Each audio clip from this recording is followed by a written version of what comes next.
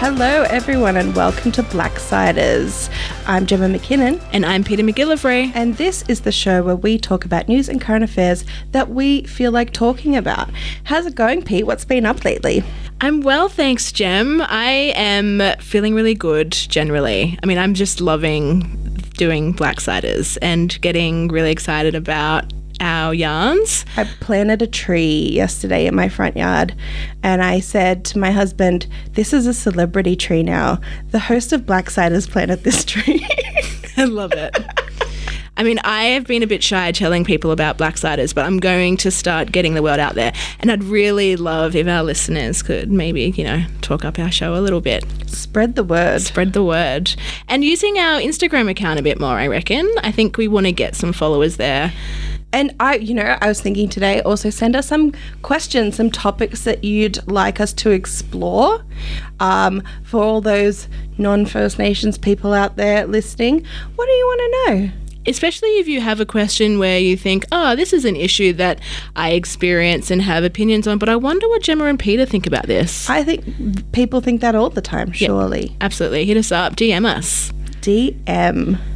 On the IG. On the IG. Our Instagram handle is Blacksiders. BLAKSIDERS. If you want to find us. No C. No C. Pete will explain why we don't use the C at some point. Yeah, I mean, I think we've got a special series that we're planning on Black politics. So I think that expression of black spelt with a K is definitely something we want to really get into the history of. I think it's going to help. For sure. Today, I'm super excited about today's show. Today, we're going to yarn about news items that caught our attention this week. And we're going to start with the first review of the National Agreement on Closing the Gap. The Productivity Commission has found that it's unclear how much funding states and territories have allocated to Aboriginal-controlled organisations. Commissioner Natalie Segal-Brown found state and federal governments' engagement with Indigenous communities was, air quotes, tokenistic, and stated that if governments continue to put money towards programs that don't align with what the community is saying will work, then governments will continue to allocate public money ineffectively. Pete, on a scale of 1 to 10, how over this are you? Pretty over it, I have to say, especially, well, let me back up a bit, Gem. I just want to give a little bit of background to the Closing the Gap program of work. I think that's really useful to, share some of that history of how the Closing the Gap agreement came to be. And it basically grew out of in around 2005, so towards the end of the Howard government's, the Commonwealth government's time in power. It was a public campaign around closing the gap on the life expectancy between Indigenous Australians and the broader Australian public. And it was Tom Calma when he was Aboriginal and Torres Strait Islander Commissioner at the Australian Human Rights Commission. He, in his annual report, talked about the life expectancy gap. So that era of campaigning that went from about 2005 to 2007, it was just before the Commonwealth government created this national agreement to do something about closing the life expectancy gap. What also happened in that time is that it became very much focused on as a health campaign. So it was about dealing with the disproportionate measures of social disadvantage, particularly around health for Aboriginal and Torres Strait Islander people. And that was, largely because in Australia, many people might not know this, but we have a really strong national network of Aboriginal and Torres Strait Islander community-controlled health organisations. So for a good 3 decades now, there's been lots of work that's been done directly by Indigenous people in health. So it was this kind of very easy to get this health focus at a Commonwealth level. And so the Australian government went ahead and made all of these commitments to address this difference in health equity in the form of the National Agreement. So that was in 2007. Every year, the agreements tend to be about 5 to 10 years in length. And so we've had subsequent agreements now under different governments. But of course, we've yet to see the improvements on the measures or the outcomes that are committed to in the agreements. And it seems a bit like the targets that they set in these in subsequent agreements tend to be a little less ambitious every time. Yes, because if you have a look at the Closing the Gap report card, I think they call it, not doing so well in most of the target areas. That is correct. And the difference between, though, the Closing a Gap agreement that all Australian governments, both the Commonwealth, state and territorial governments, they're all signatories to this agreement. They've all committed to the outcomes in the agreement. The difference with this one, which was signed in 2018, is that there are Aboriginal and Torres Strait Islander community organisations that are partners to this agreement now for the first time. So it's always been an entirely government-led agreement. It's about what governments do to address these issues. But this time we have the accountability that comes from Aboriginal organisations, Torres Strait Islander organisations at the table in it. And I think that's why we're starting to see a lot more scrutiny and governments being held to account in the most recent week of reporting on the Closing the Gap. Very interesting, I think, to see the Productivity Commission actually calling out the fact that if you're not listening to what Aboriginal communities are telling you is going to work, you're basically throwing your money down the drain. Absolutely. And one of the things that I find most interesting about using the Productivity Commission as a mechanism to evaluate the progress of the Closing the Gap agreement is that it was actually Josh Frydenberg who gave the power to the Productivity Commission to evaluate the progress. So that's a really interesting, putting the fact that it was the Treasurer aside, but it does go to show how these questions of what policy is being resourced and the outcomes that you see from that resourcing, what the different interests are to measure success. And I think in this situation, the Productivity Commission is just another Commonwealth agency that's come out with the evidence that if you're not letting Aboriginal community-controlled organisations and communities lead this work and government work differently with communities to get these outcomes, then nothing changes. Have you seen any, what would you say are some successes that you notice day to day or that you notice in your work that come out of the Closing the Gap initiative? I think the most exciting potential, and I don't know if I would say successes yet, but the potential is the working with, in a shared decision-making process, Aboriginal community-controlled organisations and governments building the mechanisms and the processes to do that for the first time. And what I would say about the critique that's coming and the news that's coming and the findings of this evaluation process by the Productivity Commission is that this is an opportunity to say, okay, some things are not working. There are clear blockages in the way that governments are expected to work or the way that they're not taking enough action. They're not being ambitious enough. They're not being #brave enough to actually affect change. Now is the time to say we need to go harder. I think one of the things that really gets in the way of these agreements and the calls that they make for change is the political reality in each state and territory government, that much of the policy areas which the Closing the Gap agreement deals with, housing, criminal justice system, early childhood, education, health, these are state and territory policy areas. These are areas which state and territory governments are responsible for legislating. And the Commonwealth is there trying to take a leadership role, helping states, persuading states, working with states to do more in these policy areas and these legal areas, but they don't actually hold the power. Which is super interesting too, because when you think about politics, when you think about what we see in the media, when you think about politicians that talk about First Nations issues, First Nations people, you automatically think about federal politicians, federal governments. But as you said, it's actually the state governments that we need that action from. And most state governments tend to be largely silent on First Nations issues. Because to affect change in the areas, in the social areas and in the areas of law and policy that impact us requires change in the systems that impact everybody. So the reform is actually needed on a structural level. Aboriginal and Torres Strait Islander people find ourselves impacted by the laws and policies that apply to everyone, for us much, much more worse and more seriously, because, you know, our communities are experiencing social disadvantage at much worse rates.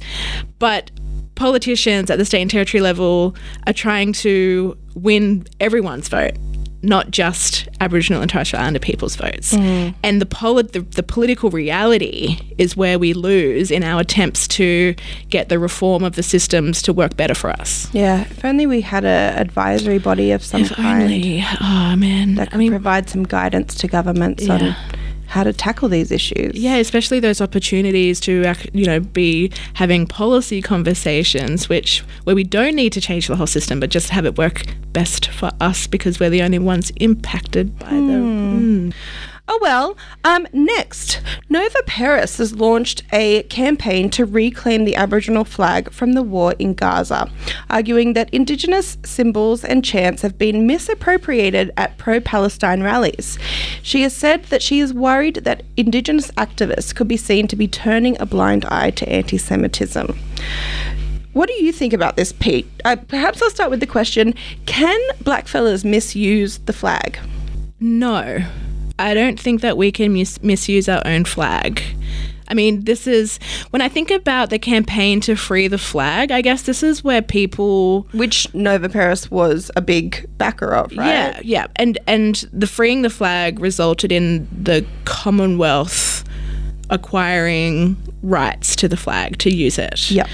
And lots of people at the time, blackfellas at the time, said, this is a step backwards.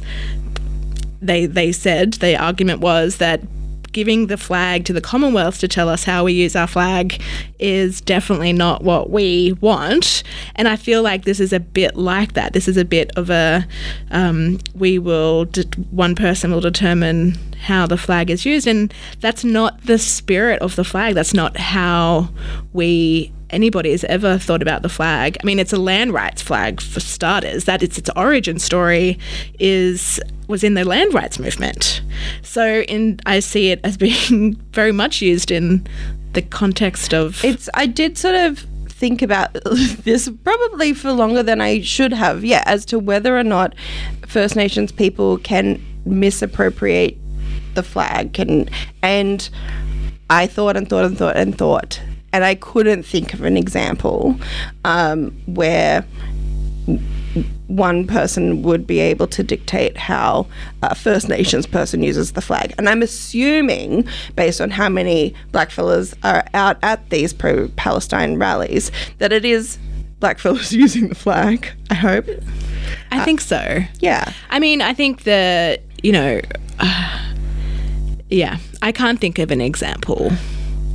Unless there was, I mean, I'm even thinking about some of the anti-lockdown rallies, and like there were lots of blackfellas who were against the vaccination and against the lockdowns, and I don't remember the flag being used in that way. But even if it ever was, I don't know if we would. I mean, I understand that there are lots of blackfellas who have a view about government intervention into people's lives as being a problem, and that being a lived experience that people have a memory of.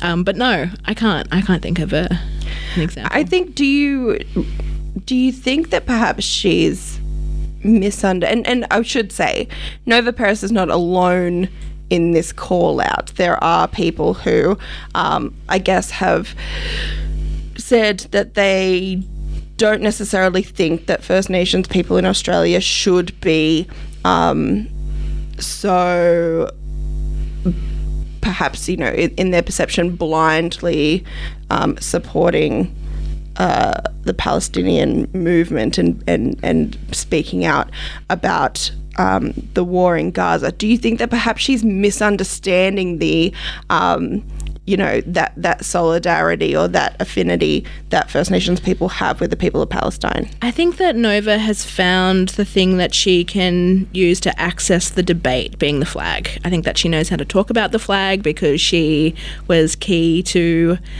air quotes, freeing the flag.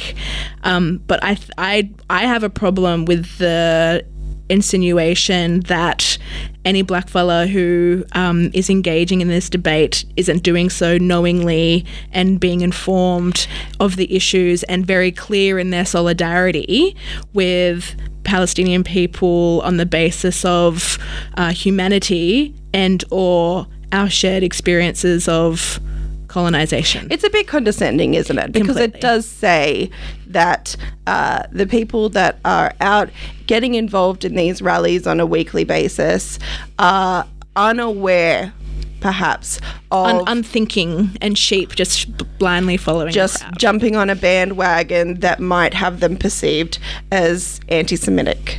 Yeah, agreed. And I'm just not really... I think that it's not a statement. It's not an informed statement. It's not informed by the debate or the context or... Yeah. It's not really a statement that indicates that she's particularly informed about what the people involved in these protests are trying to say, or indicates that she's really understands the depth of this level of solidarity. Actually, what are we talking about here, and why is it that First Nations people are so passionate about this? We've had this conversation and have sort of talked about the interesting, phenomenon that occurs when we have these international events or international movements, think Black Lives Matter, where First Nations people in Australia really jump on to these and see them as a really great opportunity for us to then talk about, because suddenly the rest of the country is interested. Suddenly the rest of the country is paying attention to what's happening. It's in mainstream media. It makes complete sense to me that our community sees that happening and jumps onto it and says, okay, people are paying attention now. Let's wave the flag around and help people see the commonalities between what is happening in America, in the Middle East, and what's happening here, and actually try to make use of the opportunity that's being provided to them. Do you think that's being lost, or do you think people actually see what's trying to be done here? I think that there are for me, it's a key question about solidarity and historical solidarity and the histories and the legacy of doing work in solidarity and coming together to protest and bring attention to international injustices. And blackfellas have been leading and joining with their international communities of Indigenous people and oppressed people globally for decades and decades and decades. And in terms of the solidarity movement with Palestinian people, Chelsea Wadigo was quoted in the media this week talking about exactly that history. And there are also solidarities in so many other communities and movements. And I think the idea that blackfellas and the flag can only belong to any movement is just, I just have a problem with that, and there needs to be some, I think, consideration and care when advocates who are so used to, working at a level of advocacy, thinking that they can say who the flag belongs to and how it should be used. Absolutely. And I think, belittling the community, belittling activists and very politically active people is a very interesting move, I think it's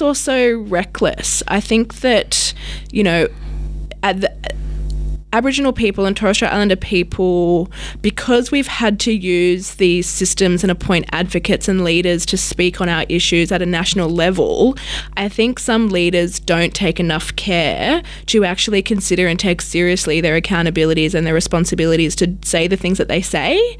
And I would ask Nova to actually get on the streets and talk to some of the blackfellas who are joining these movements and are participating and bringing their voice to these issues, and actually speak to them, because I'm not sure, there's no evidence in the comments made by Nova that she does have an appropriate handle and understanding of the debate that's being had on these issues. And when she does, I think then she'd be a bit more effective at trying to make the arguments that she's making. That's right. If you're going to be a spokesperson for the community, you need to have some level of accountability to the community. Correct. Moving on, The Guardian has published an investigative series on homelessness this week called Out in the Cold. In an attempt to shine light on a crisis, Guardian Australia has spent 12 months identifying and investigating 627 homelessness deaths. The investigation involved analysis of more than a decade of non-public death reports to state and territory coroners, a review of inquest findings since 2010, and dozens of interviews with rough sleepers, victims' families, researchers, and advocates. The Guardian has found that people experiencing homelessness are dying at an average age of 44. That is vastly premature and a life expectancy gap of more than 3 decades. Census data says that 20% of homeless people in Australia are Aboriginal or Torres Strait Islander. So again, we find ourselves talking about disproportionate representation of First Nations people in an area that is found to be systemically mismanaged. There is a Venn diagram with dozens of circles and us smack bang in the middle of it. I was talking to a friend about this morning, and we were talking about child protection, we talk about housing, we talk about health, we talk about all of the closing the gap areas that we were talking about earlier. Consistently, a lack of government action, a lack of effective policies, and us constantly being the group of people that are overrepresented in those areas. I mean, we were talking today about child protection, and I was saying Aboriginal child removal, when of course I was talking about the child protection system in general, but it's almost not incorrect to just always think about it as Aboriginal child removal. We're so overrepresented in these spaces.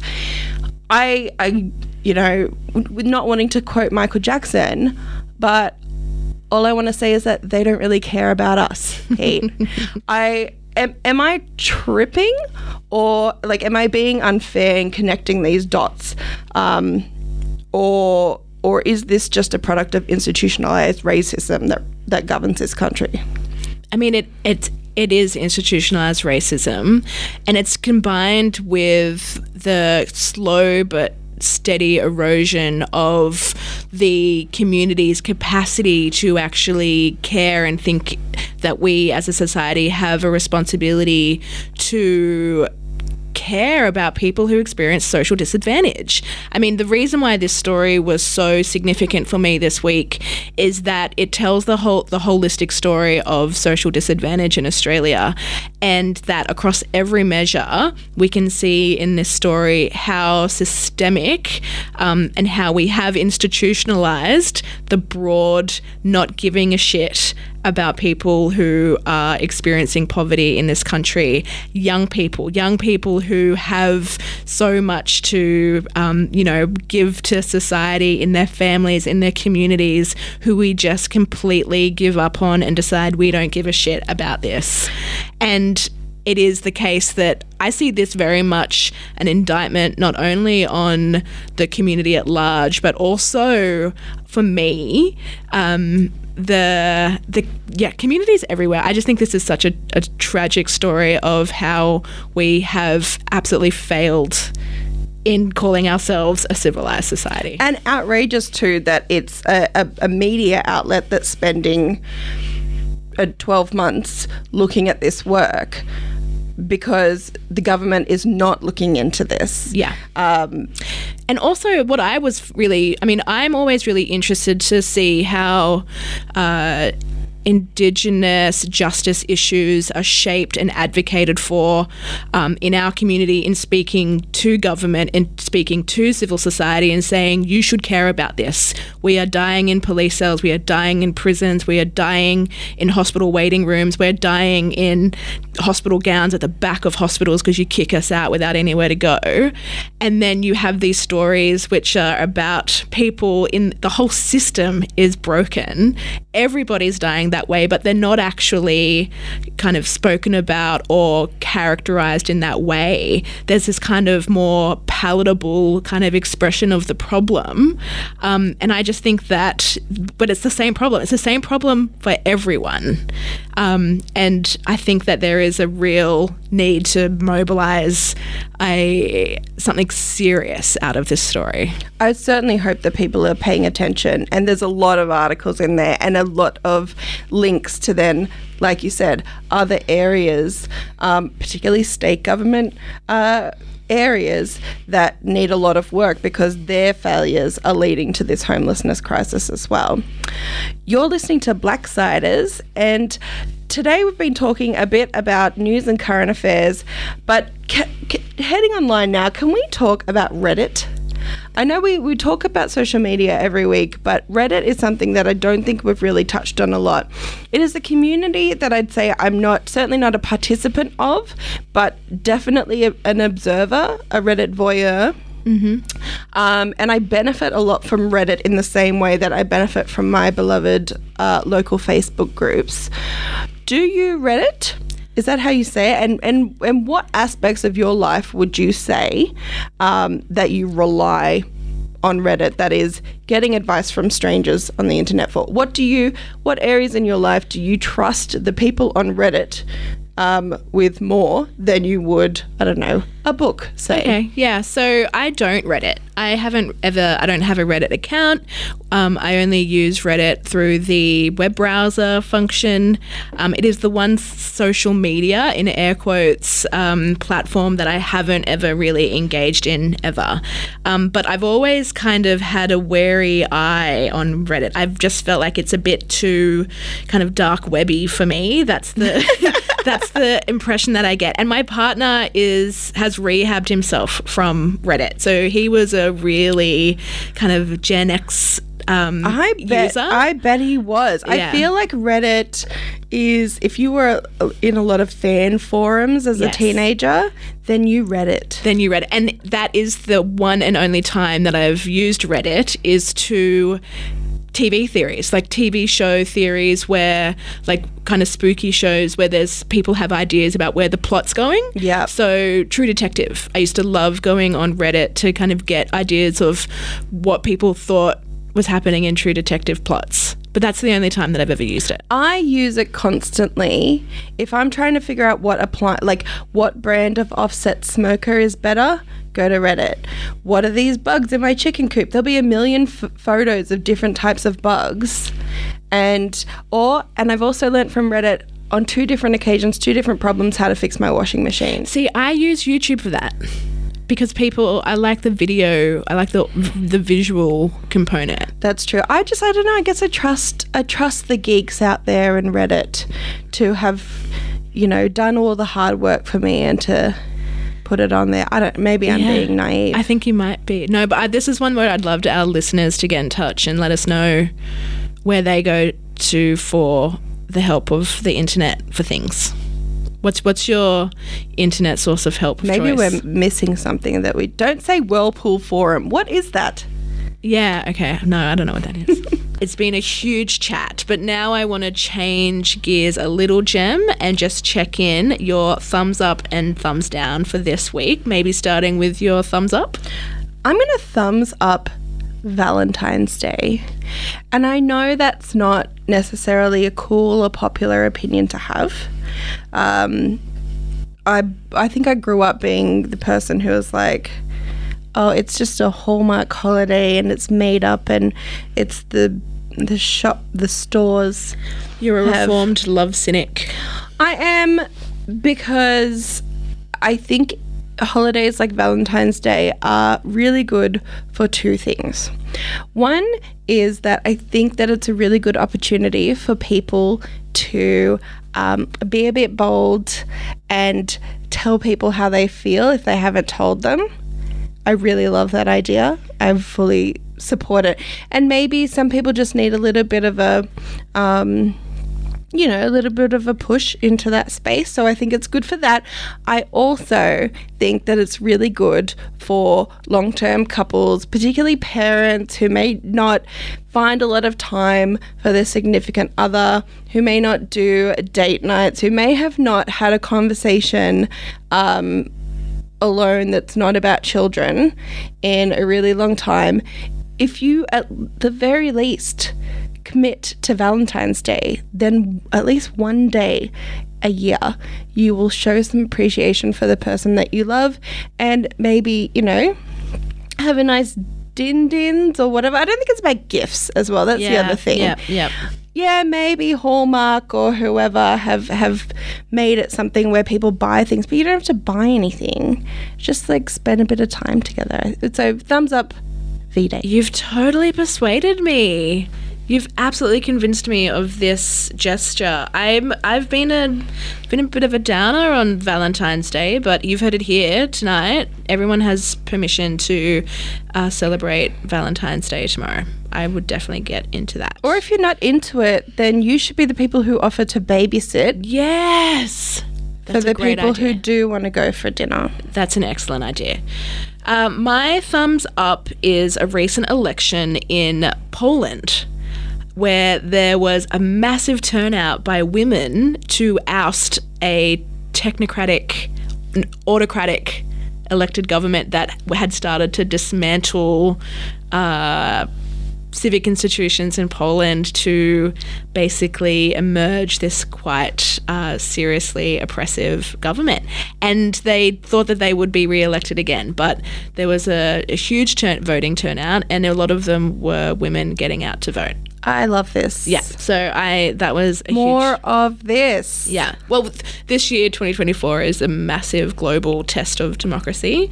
Some really big democracies in the world are having their general elections. Like the New South Wales Aboriginal Land Council elections. New South Wales Aboriginal Land Council elections.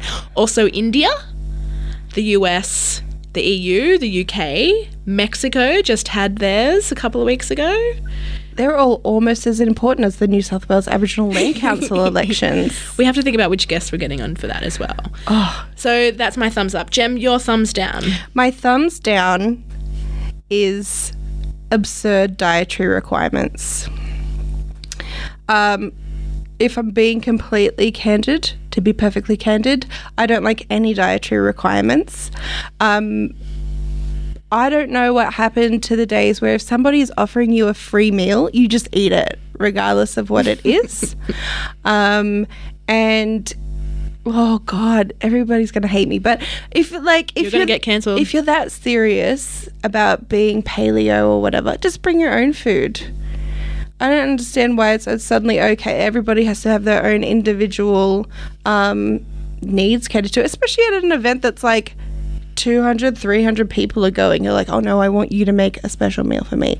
But where this came from is that I recently heard a very funny story about a very specific set of dietary requirements for a wedding, which just completely threw me for a loop. Is it possible to dox somebody through their dietary requirements? Is it so specific that if that person happens to be listening to our show, they'll know that it's them?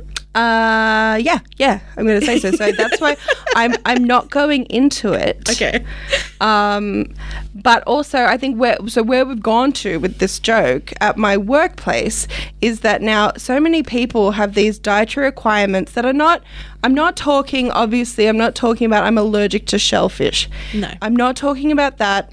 I'm talking about, I'm not eating bread this week, so I'm going to say that I'm gluten-free or whatever it is. That now I don't like mushrooms, so now I write that down as a dietary requirement because it's ridiculous. My other colleague doesn't like ketchup, so we then started writing down no mayonnaise for Sophie, no ketchup for this person, no mushrooms for Gemma, just because it's just become this ridiculous It's a slippery slope. You could just start writing down, I don't like my middle child. Can someone please deal with that? Or like, this is the specific dish that I want. I don't need anything other than a quarter pounder meal with a chocolate shake for the drink. Someone bring that in. So if you could have that at my seat at the wedding, I'd really appreciate it. We better not get any complaints about that, Gemma. We will definitely get complaints. People that have dietaries are really, really into them. Well, my thumbs down, I actually have a couple, but I'm just going to stick to one. My thumbs down is single-sex schools. I don't think that single-sex schools should be a thing anymore.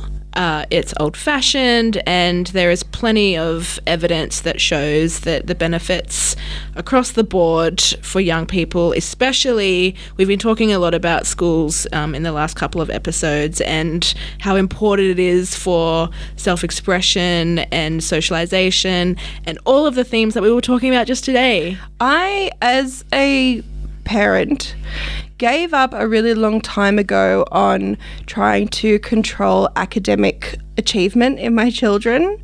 Where I'm really focused on is turning these young people into good adults, into people with a solid moral compass, with a good work ethic, with a good sense of citizenship and what they want to contribute to the world. Ethics. All of, right? So I think that this more sort of holistic approach to what does going to school mean is really important. And I think being able to interact with people across the gender spectrum is a really important skill that you should know by the time that you're 17, 18 and leaving school. It is a skill which I did not get because I went to all-girls school. And, well, you know, my 20s are just a screaming example of why we shouldn't have single-sex schools, because you need to know how to interact with everybody, and you need to get that experience. Exactly, as people in their fullness of who they are, even beyond the gender binary. And I think it does, it like perpetuates this sort of, it can perpetuate stereotypes of gender, right? If you don't have any actual interactions with anybody, then all you have to go off is what's on television, and that's not real, as we've discussed. And that's all we have time for this week. I think we're going to do this news and current affair wrap up. You know, you don't even have to listen to the news. You can just listen to us, say, once a month. Yeah. And we'll cover everything that's important. Yeah, all of the really key things on Black affairs and some other stuff too, because we're good like that. We'll do the We'll hard tell you yards. what you need to know. Yeah. Thanks very much for listening, and we will talk to you next week.